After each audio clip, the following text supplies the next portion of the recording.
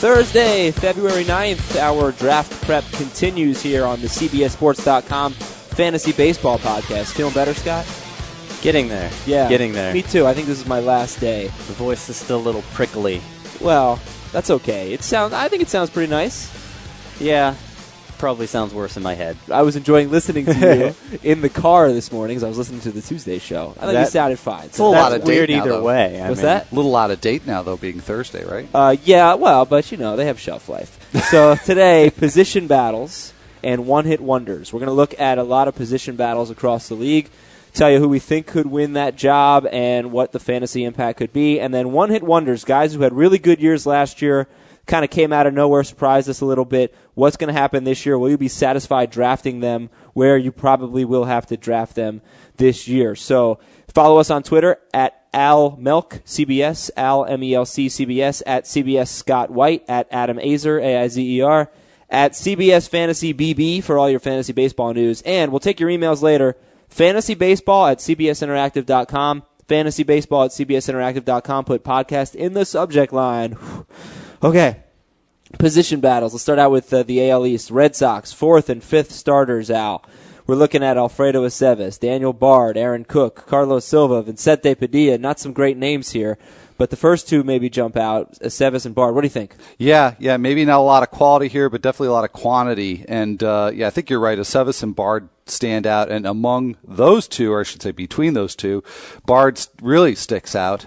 First of all, because he's made himself a name for himself as a very, very good setup man who we thought was the closer in waiting. And so this is why I like Bard as probably having the best chance of grabbing a rotation spot, just simply because there's really, they could put him back in a setup role, but it seems like they really have something different in mind for him, given that they went out and got Andrew Bailey to take over for Papelbon as the closer.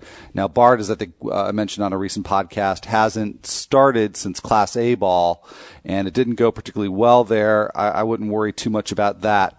But these other guys in the mix, Cook, Silva, and maybe Padilla, they could step up if Bard, fails as a starter. But yeah, I think we're looking at Aceves and Bard having the best shots to nail down those jobs out of spring training. And let's put it this way: if Cook or Silva does win a job, you don't want them. Yeah. Well, I feel like Bard is probably like a late round sleeper kind of guy, right? And you're not going to touch the others on draft day. Well, in head-to-head leagues, Aceves is going to have RP eligibility, so that could make him intriguing. And then even Padilla, I think, with that loopy curveball he has, it might not last a full season, but I could see him getting off to a quick start because he's fooling hitters with it. Yankees 5th starter, A.J. Burnett, Phil Hughes, Freddie Garcia, who went 12-8 with a 3.62 ERA in 2011. He only struck out 96 batters, though. So who excites you the most if they win this job? I'm assuming the answer is Phil Hughes. You would assume correctly. I think he will win it. There's actually some interesting rumors yesterday that came out that the Pirates are interested in A.J. Burnett. The Yankees could eat a little bit of that contract, probably enough to make it palatable for the Pirates. They want an established starter. They're worried about some of their back-end guys. Apparently, they went after Oswalt. So. And Jackson, Edwin Jackson. Yeah. So it kind of makes sense. It definitely makes sense for the Yankees. I think it makes a little sense for the Pirates if they can get some salary relief. So I think Burnett's going to be out of that picture, and I just see Garcia as the better fit for that long relief role, and it would be a waste, I think, to put Hughes in the bullpen. So yeah, Hughes in the rotation excites me the most. If Garcia gets the job, is he draftable in a standard mixed league? I would say not. Okay. Let's move on to the Rays' 5th starter, Wade Davis, Jeff Niemann. Yeah, assuming Matt Moore is in, which it would blow my mind if they left him out, considering they started him in the first game of their playoffs stint there, and he dominated. One of these guys has to be out, and I think everyone assumed going into the offseason that they would solve this problem by trading one of them, and that has yet to happen. So between Niemann and Davis, Niemann is the one with the most potential to help fantasy owners this year. Better strikeout rate, has shown the ability to pitch deeper into games. Davis has really, since he first broke into the league in 2009, he's kept taking steps backwards. He's not progressing, I think, the way most people thought he would, and at this point, he's not even really mixed league material. So I still think at some point, even if it doesn't happen before the season, it'll happen relatively early in the season. The Rays will solve this problem by trading one of these two. If I had to guess, it would be Davis because he's younger and could give them the better return. But they might just be waiting for him to show something this spring or to get off to a good start. But again, either way, Neiman is the only one you'd be looking at in mixed leagues. To draft, I would agree. Both of them improved a lot in the second half last year, and in Davis's case, there was some of his velocity returning. So, I like Davis this year. I don't think he's going to be drafted, but if he gets traded and he can find a spot in a rotation, or if he sticks with the Rays, he's a guy I would definitely be watching on the waiver wire. Let's talk about closers and go to the Chicago White Sox. Matt Thornton blew his chance last year, but he's in the mix. So is 23-year-old Addison Reed and Jesse Crane. Matt Thornton might be more in the mix. Robin Ventura, the new manager, has said he envisions him being the White Sox closer. Now, obviously that didn't work last year. I still think it could work. I think Thornton, he did something weird with his arsenal last year during the time he was closing. I think he used one of his secondary pitches more than he usually does, and I don't know why he felt the need to change, but obviously the results weren't good, and then he got back on track later in the year. I think he could be a good closer.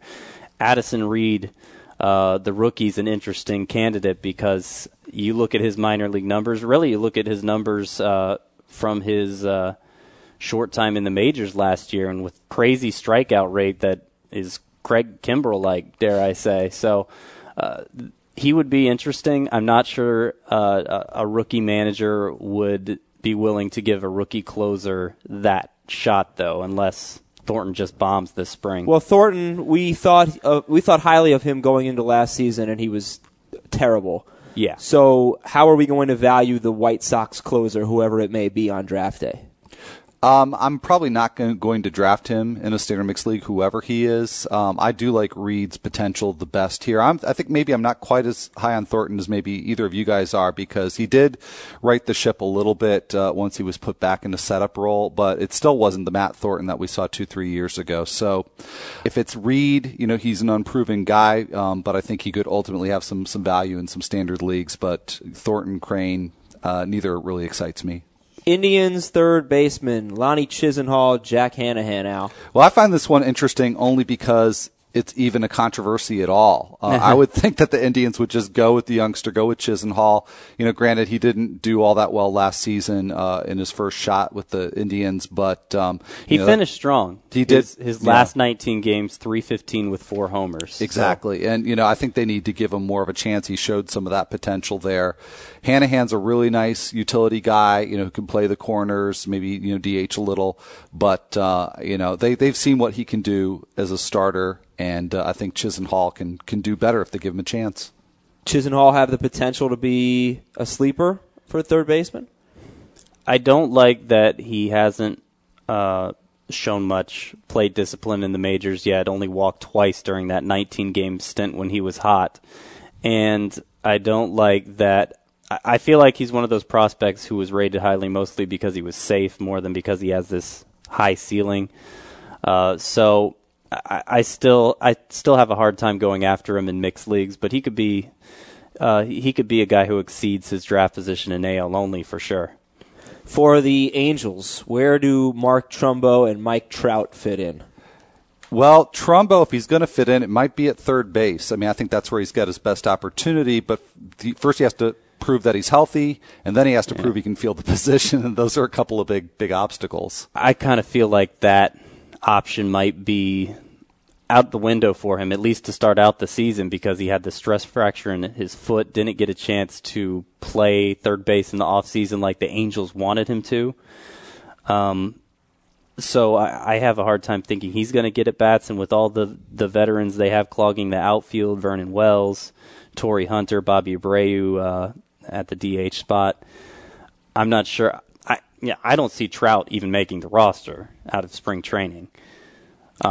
I did see a rumor, and again, it's just a rumor, that the Nationals were interested in Borges as their center fielder. That would be a nice fit for them and be a great fit for Mike Trout, but to get an opportunity with the Angels. But that's just a rumor, so until we see something substantial, Scott, I have to agree with you. If you have a minor league slot in your league, you can draft players and put them in a minor league slot. Trout for sure. Oh, yeah. Because one of the best in that regard, right? Yeah, I mean, many people still rate him as the top overall prospect. Okay, but we could see him having an impact this year at some point. Yeah, because whether there's a trade or an injury, he'll have his opportunity. Or Vernon Wells stinks again, or that. Bobby Abreu continues to slide. Yeah, there's a lot of room for him to step in there eventually. Who is going to play center field for the Texas Rangers? Craig Gentry, Julio Bourbon, Leonis Martin.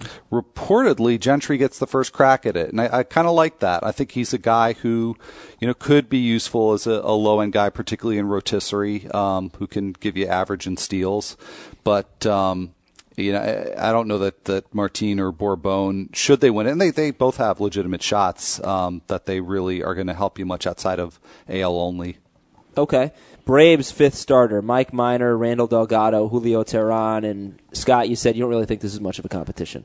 I don't think it is. Mike Minor, to me, seems like the obvious choice because he's so much older. He's 24, so he's at the age where if they're not willing to give him a job yet, it means they must not have confidence in him, and if they didn't have confidence in him, why would they have been so stingy about moving him in any potential trades at the deadline or the offseason? Clearly, that's not the case. They do like him. They do want him there. And he's shown the most in the majors so far. I know Randall Delgado had a good ERA during his brief stint last September, but his strikeout rate was way down.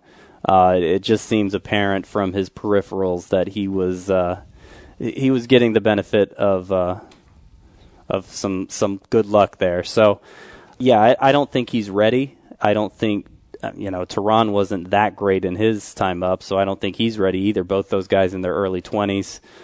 There's a good chance either or both of them could be up at some point with all the injury issues going on in the Braves rotation. And Jair Jurgen's probably going to be on the trading block all year. But to start out the year, I think it's definitely going to be Minor. Mike Minor or Chris Sale? I would go with Minor because looking at a strikeout to walk ratio, I think he's pretty much there. He just needs to get over that last hump. Sale is still, we don't know what to expect from him as a starting pitcher. Mike Minor or Ivan Nova? I'd go Nova. Yeah, I think just too proven there, Nova. Mike Minor went one spot ahead of Nova in our 12-team Roto draft in round 20 of a 23-round draft. Okay, and finally, the Giants. Do they have room for both Brandon Belt and Aubrey Huff? I think they do. Now, the way it stands now, they really only have room for one of them, and that would be at first base because we've got Nate Schierholtz playing in right field, and, of course, they got the two new guys filling out the outfield, Melky Cabrera and Angel Pagan. But I don't think that Schierholtz has that job etched in stone. I'm not even sure that he has it at all. I know Bruce Bochy said at one point this offseason they really want Aubrey Huff back in left field, and that's where they intend to play him. So, I mean, you realign the outfield, you got Melky Cabrera in right, Pagan in center, and Huff in left, and obviously Belt's there. And, I mean, like you said, Schierholtz doesn't really have the upside in comparison to, the ceiling in comparison to either Huff or Belt. So offensively, that's going to be their best arrangement. Yeah, and I certainly would want to see Belt get the first crack at first base if there's any controversy at all, because I think at this point Huff might be done. Where would Belt be, like a top 15 first baseman? No. Not quite. It's too deep, but he is getting drafted in I think he's gotten drafted in every mock draft we've had. And he's eligible in the outfield. Though. Yeah, as a late rounder. Okay. But I mean, that a guy who didn't do much as a rookie, but obviously still has tons of potential. That's a good place to draft him, the late rounds. Yep. So we'll fly through some other position battles, and you guys will tell me real quick some fantasy analysis. Red Sox shortstop, Mike Aviles, Nick Punto. Al? I'm going with Aviles, even though most places are giving Punto the edges. I'd like the bat for Aviles. I think that'll win the spot for him. Any fantasy value? I think he's got some low-end standard mixed league value if he plays regularly. He's got good power for a middle infielder. Tigers' fifth starter, Jacob Turner, Dwayne Below. Turner's better. I'm going to say he won't be the one with the job, though, because at age 20, I just get the impression the Tigers don't want to force him into the rotation yet. Okay. Royals' fifth starting pitcher, Danny Duffy, Felipe Paulino, Luis Mendoza, who did very well in AAA in 2011. Who will win the job, and should we draft him in any leagues? Paulino, if he wins the job, AL only. Could be on a very, very short leash with those two prospects, Mendoza and Duffy, waiting in the wings. A's closer, Faustino de los Santos, Grant Balfour, Joey Devine, Brian Fuentes, who has some closer experience. Scott? I could see it going to any one of them. I kind of feel like the saves are going to be divided between a few of these guys, in which case you should probably avoid all of them in mixed leagues. If I had to pick one, I'd say Balfour, just because he's been the most consistent. He's had the most consistently low totals, but it's wide open. Nationals' fifth starter, Chin-Ming Wang, John Lannon, Ross Detweiler. Well, Nationals are trying to trade Lannon, so clearly he's not their favorite pick. So I think that signals that they want Wang to be in the rotation. I know they like Detweiler a lot too. I think he's got options. And in any event, I could see him before Wang going to the bullpen if that were the choice. So I'm going to go with Wang here. And only. Yeah. Reds' fifth starter, Homer Bailey, Jeff Francis, potentially Roy Oswalt. We touched on this a little Tuesday. Scott? I mean, if Oswalt signs, it's going to be Oswalt. I'm skeptical that's going to happen. Between Bailey and Francis, Bailey showed enough last year, I think, with the low whip, decent strikeout rate, that you'd rather him be there, and I think he will be the one winning that job. Astros third base, Brett Wallace, just a .369 slugging percentage last year. Jimmy Paredes, Chris Johnson. Yeah, this one got interesting because the reports just came out yesterday that the Astros are going to give Wallace a shot there. He's going to take some grounders at third. They're going to give him a chance to win that job.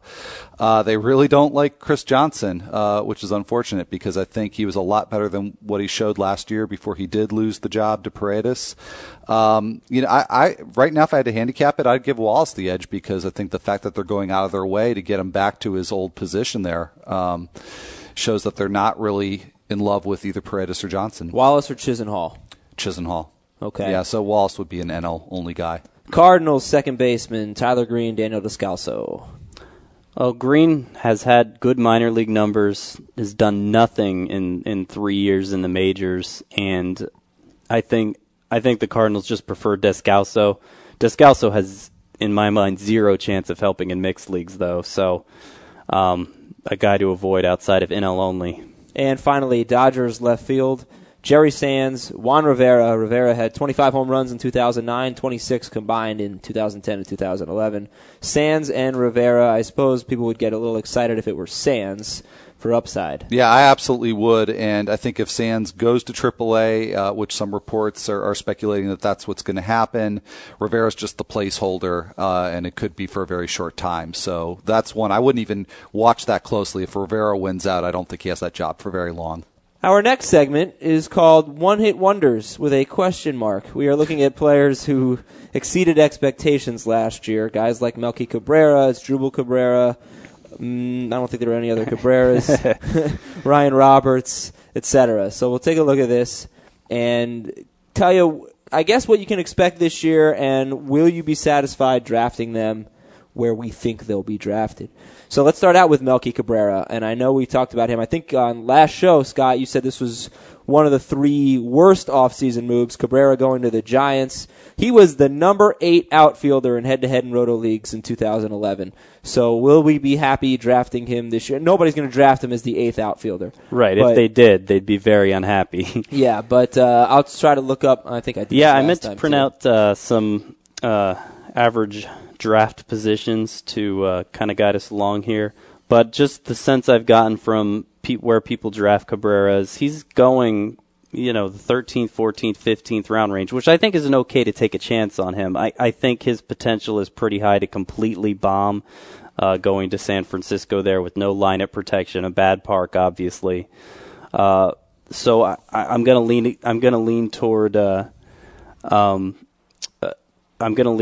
going to be dissatisfied with Cabrera, but I think it's a worthy gamble if he falls late enough. 13th round in our latest Roto draft. How about Alex Gordon?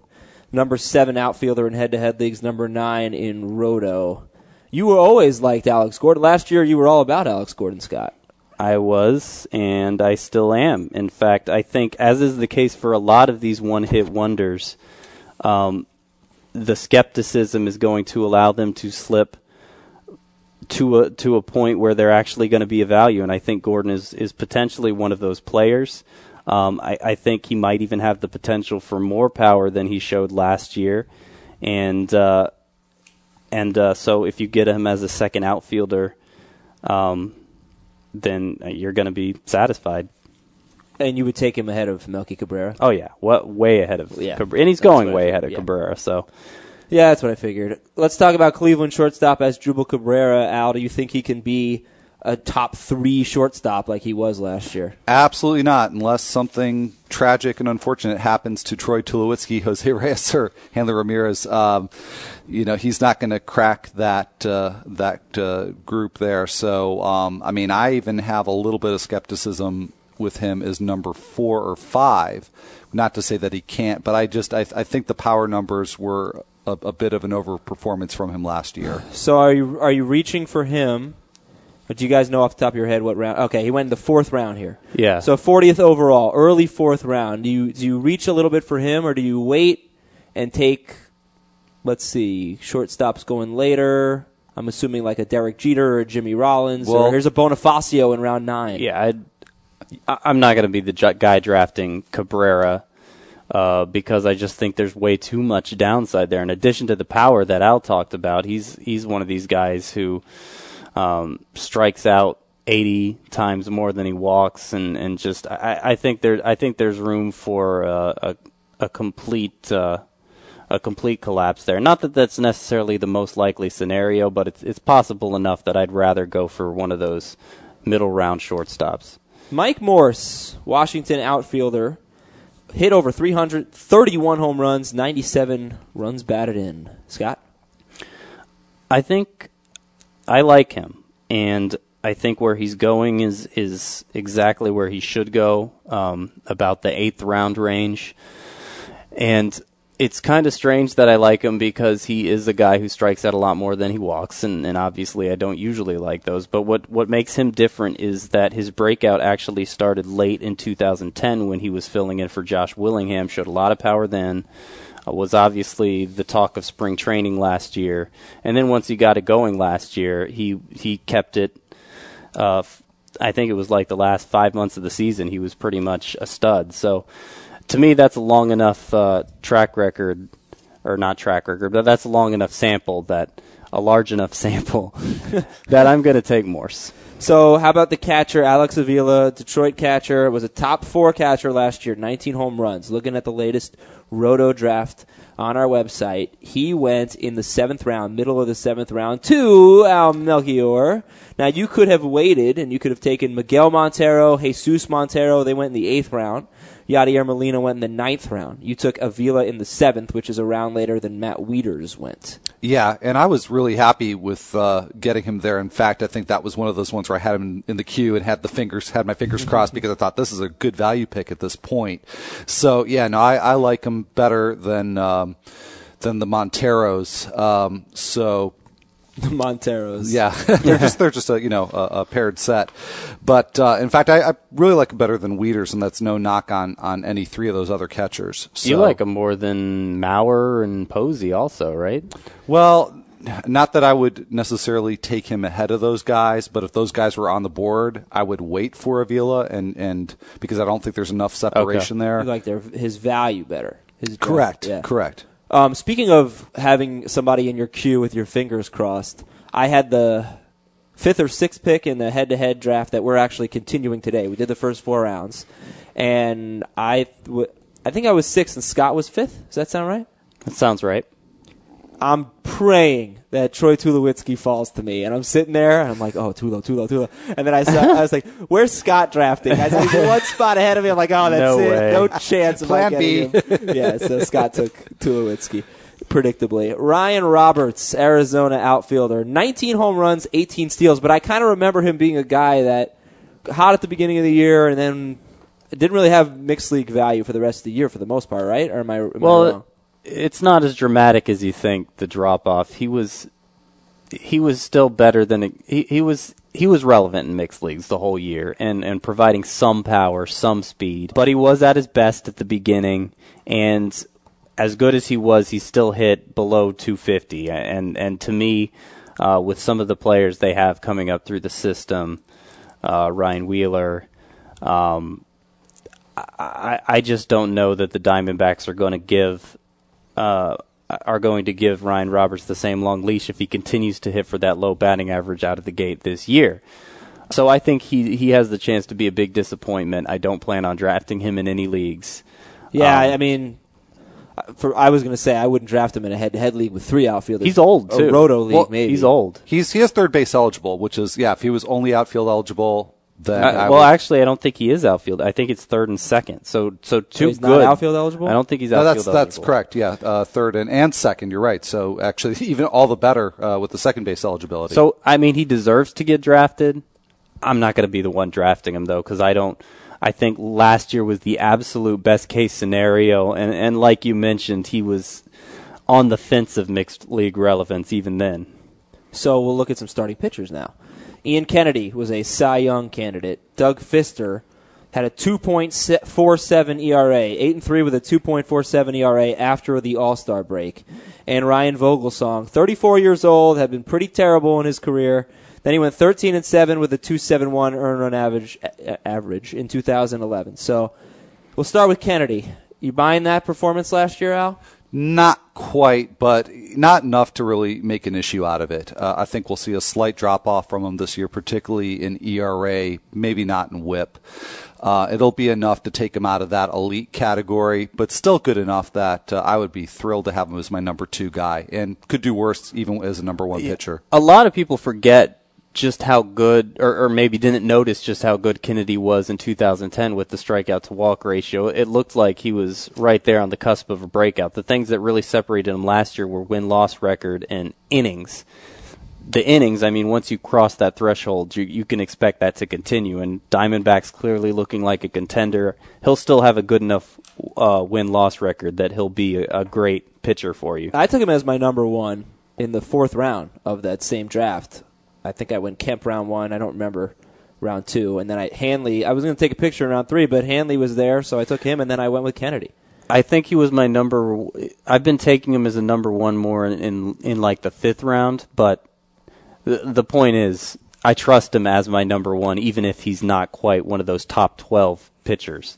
Yeah, he did go in the 5th round in this roto draft, ahead of guys like James Shields, Josh Johnson, Matt Latos, Josh Beckett. And we move on to Doug Fister. Again, 8-3, 2.47 ERA after the All-Star break, Scott. These last two are not these last two, but these 2 pitchers coming up here, Fister and Vogelsong, both curious cases. I'm not really sure what to make of them because I'm not really sure I know who Fister is. I know he's a control artist. I know he pitches deep into games, and I know those are both great qualities.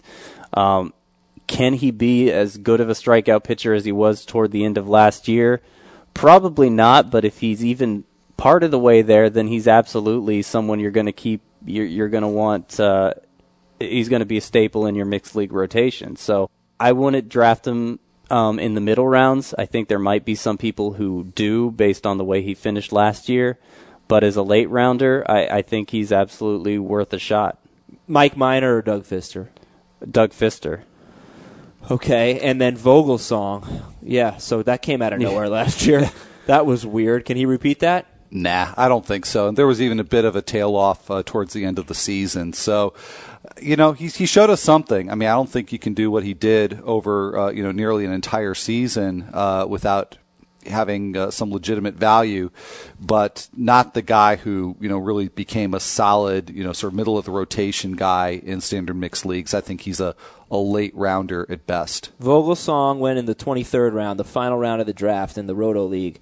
Would you take Vogelsong or Tim Stauffer? Ooh, I'd say very, very close in value. I'd actually go with Stauffer. I think he, it was the opposite. Well, actually, I'm sorry, not the opposite. The same situation there. Really struggled at the end of the season. But I think that, the guy that you saw early in the year is more typical of what you'll see this year. Vogelsong or Burley? Well, okay, I'm not as down on Vogelsong as Al is. I don't think he's going to do what he did last year, but I think he can be a quality pitcher, and if he's able to get more innings than he did last year, his value would come out to about the same in head-to-head. So I think I might take him over Burley just because I know what Burley is, and beyond the innings, he's not really going to do much for my fantasy team. And so I'd take Vogelsong in the hope that he maybe gives me more. Emilio Bonifacio, Eric Ibar, J.J. Hardy. If you look at where they ranked among shortstops last year, very close. All in the 7 to 10 range in Roto and head-to-head leagues. So you pretty much stack them up one against the other. Bonifacio, Ibar, Hardy. Of these three, who has the biggest risk factors here? I mean, who could fall off the ledge and really regress in 2012?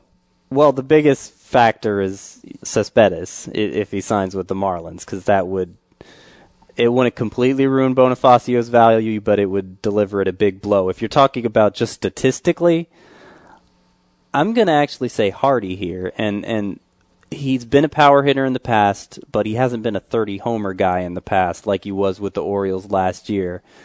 I think he's better than he was during those 2 down years where he kind of fell off the radar in fantasy, but if he drops from 30 homers to 20 with the subpar batting average, it's not really going to be that useful in standard leagues. So I think, particularly since you see him definitely going in the middle rounds, a power hitter at shortstop, wow. I think those people are going to be in for some disappointment. Yeah, and the thing about these three guys is that if you're in a Roto league, you can draft these guys based on what you have in your lineup already, because Bonifacio and Ibar are not going to give you the power, but Hardy didn't have one steal last year, right? So, I mean, if you've got power on your team, you definitely want to go with an Ibar or a Bonifacio. Okay, we'll take Cespedes out of the equation. Take him out of the equation. You definitely want to go with an Ibar over Bonifacio or a Bonifacio over Hardy if you need steals, because you're not going to get it with Hardy, but you will get some power. Is that it might depend on need like that. I think Hardy, though, is going to go certainly much earlier than Ibar, and I've seen him go much earlier than Bonifacio too. They're a little closer. So to me, Hardy seems like the bigger reach. Ibar, he didn't really excel in any category last year. He had a good number of steals, but there was nothing to me that stood out as, well, he can't do that again. That's just completely off the wall. So I think Ibar is actually pretty trustworthy. All right, Al, we'll finish it off with the closers. Joel Hanrahan, 40 saves, 1.83 ERA. Ryan Madsen, now with the Reds, 32 saves, 2.37 ERA with the Phillies last year. Brandon League, 37 saves, 2.79, and Kyle Farnsworth missed some time in September, finished with 25 saves, 2.18 ERA. Safest, riskiest? Safest by far is Ryan Madsen, because he's the guy out of this group who's been consistently the strikeout pitcher, done pretty well with the closer's role when given the opportunity, playing for a team that I think is going to win a lot of games and will give him a lot of chances to pile up some saves. So to me, it's no contest. And I like Hanrahan. I think he's a regression candidate. That 1.83 ERA is, he'll be good without it, but he's not going to go sub-2, I don't think, this year. League, not much of a strikeout guy. Mariners, a real wild card in terms of how many save opportunities. And I do like Farnsworth. I don't know how committed Joe Madden is to him this year. It took him a long time to really commit to him last year. But I may actually rank him certainly no worse than third, and maybe even close to Hanrahan for second out of this group. Which means Brandon League is the risky one. To me, yes. Well then, shall we move on to the emails? fantasybaseball@cbsinteractive.com. We are going to come at you with 2 podcasts a week for the next couple of weeks, and then late in the month we'll move on to 3 a week. We'll have our position previews. We'll break down every position, give you sleepers, breakouts, busts, and tell you when to draft these guys, overall draft strategy, how deep is the position. That should really, really help you as we get into March and we get into draft time. So we start out with Jason, and he addresses Scott, and he says, Scott, I couldn't agree with you more about the NFL playoffs. Why do I watch 17 weeks when only a couple of them really matter? I don't get that, Jason. What does that even mean? Couldn't you say the same thing about every other sport? Yeah. And I kind of was saying it about every other sport, but so then what are we supposed to do? Just stop watching sports? Only watch college football, where the postseason doesn't matter at all, except for one game? You guys are crazy. This is the first time I'm seeing this email, so you've caught me tongue-tied, but I'm still not happy about it. Well, I am. I have a keeper question for you, says Jason. I can keep one of these 3 players for a 27th round pick. Josh Johnson, Madison Bumgarner, Desmond Jennings. You know, I want to just jump out and say Josh Johnson because I think he's a Cy Young candidate if he stays healthy. But, a whole lot of risk there. I don't need to tell anybody that. That's no secret. So I think you take him out of the equation. As much as I like Madison Bumgarner, I think Desmond Jennings would be a real steal in that position too. But I know, given the choice, I would take the risk with Johnson. Scott? I think I'd kind of hedge my bets and go Bumgarner. It's a great value for any of the 3. I'd keep any for a 27th round pick if I didn't have a choice to make. Yeah, but here's the thing, right?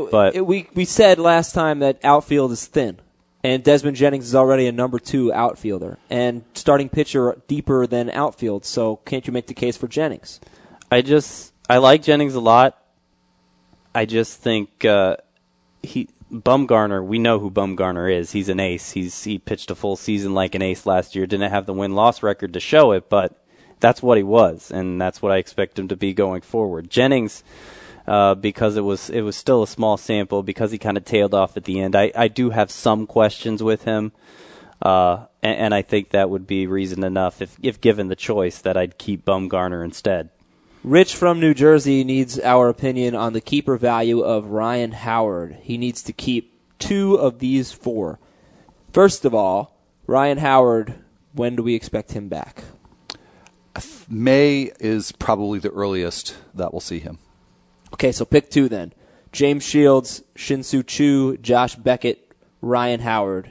No penalties for keeping anybody. Shields, Choo, Beckett, Howard.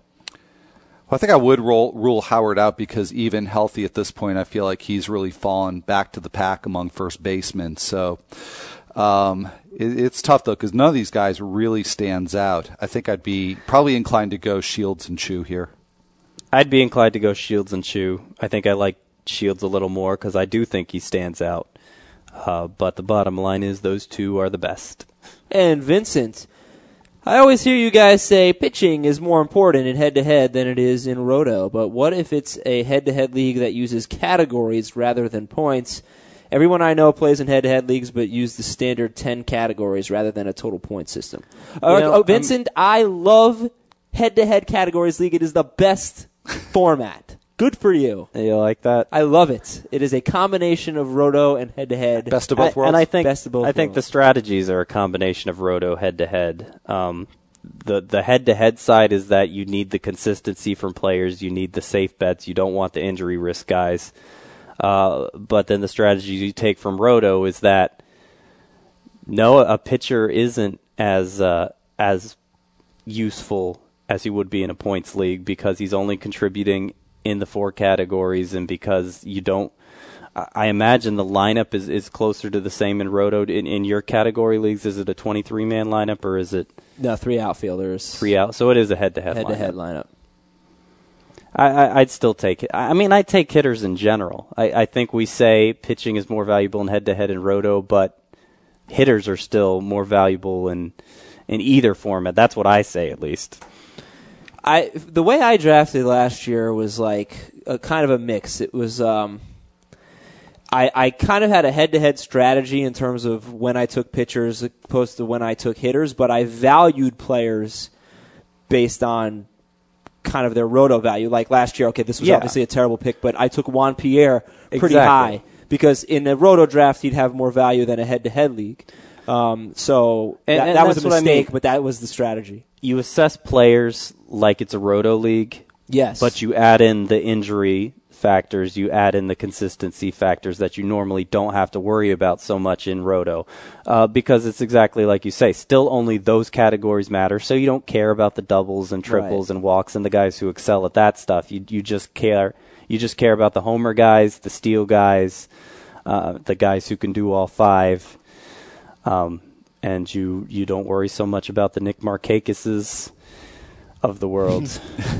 Here's the last emails from Terry. This is interesting. I have just talked my 18-team head-to-head league into a 5-day scoring system rather than the customary 7. We will no longer have 2 start pitchers, and it will be more realistic. Is there a downside I may have overlooked? Other than just sort of convenience, because there's not going to be a predictable day of the week to set your lineups. I like the idea. I like it a lot because I think that the 2-start pitcher does throw a lot of variability into there. I think maybe even a certain kind of luck factor in terms of, who grabs the guys off of waivers week in, week out. This is a little bit of an equalizer. I like the format. I don't see downside at all. If you're committed to making those lineup changes in time. Let's say a guy pitches on Sunday. Mm-hmm. And then a team has a Monday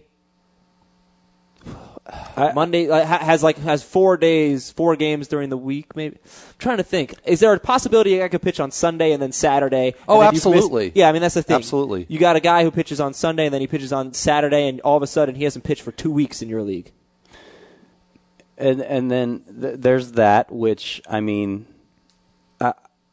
you're talking about you might end up having to sit your best pitcher, or are you talking about something unexpected where you start a guy because you think he's going to be in one of those 5 Sure, games, any scenario where if you're only counting Monday through Friday scoring, which is what I assume here. See, I think it's probably a rolling. I don't think you would just ignore 2 days a week. I'm guessing it's a rolling lineup date where every 5 days you have to set a lineup.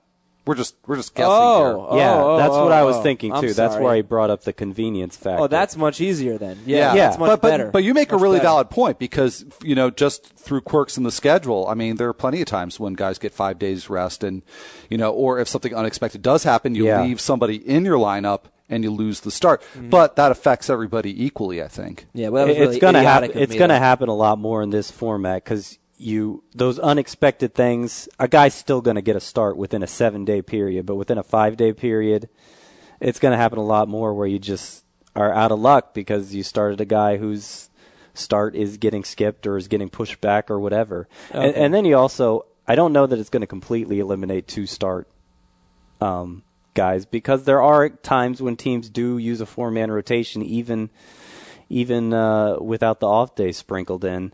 And there could be a scenario where somebody does get a 2-start guy in there, and obviously he's going to have a bigger advantage than normal because there's not going to be the other 2-start. But it won't happen that often. It won't happen that often. I think you're going to eliminate the the weekly rush to the waiver wire to snatch up this guy or that guy who's If you're willing to live with the convenience factor, it's probably a better way to go. But there are drawbacks. I feel like an idiot. What a horrible way to end the show. What was I thinking? Eliminate 2 days? That doesn't make any sense. Who would do that? We're done. We'll be back on Tuesday with our next podcast. Have a good one, everybody. Talk to you later.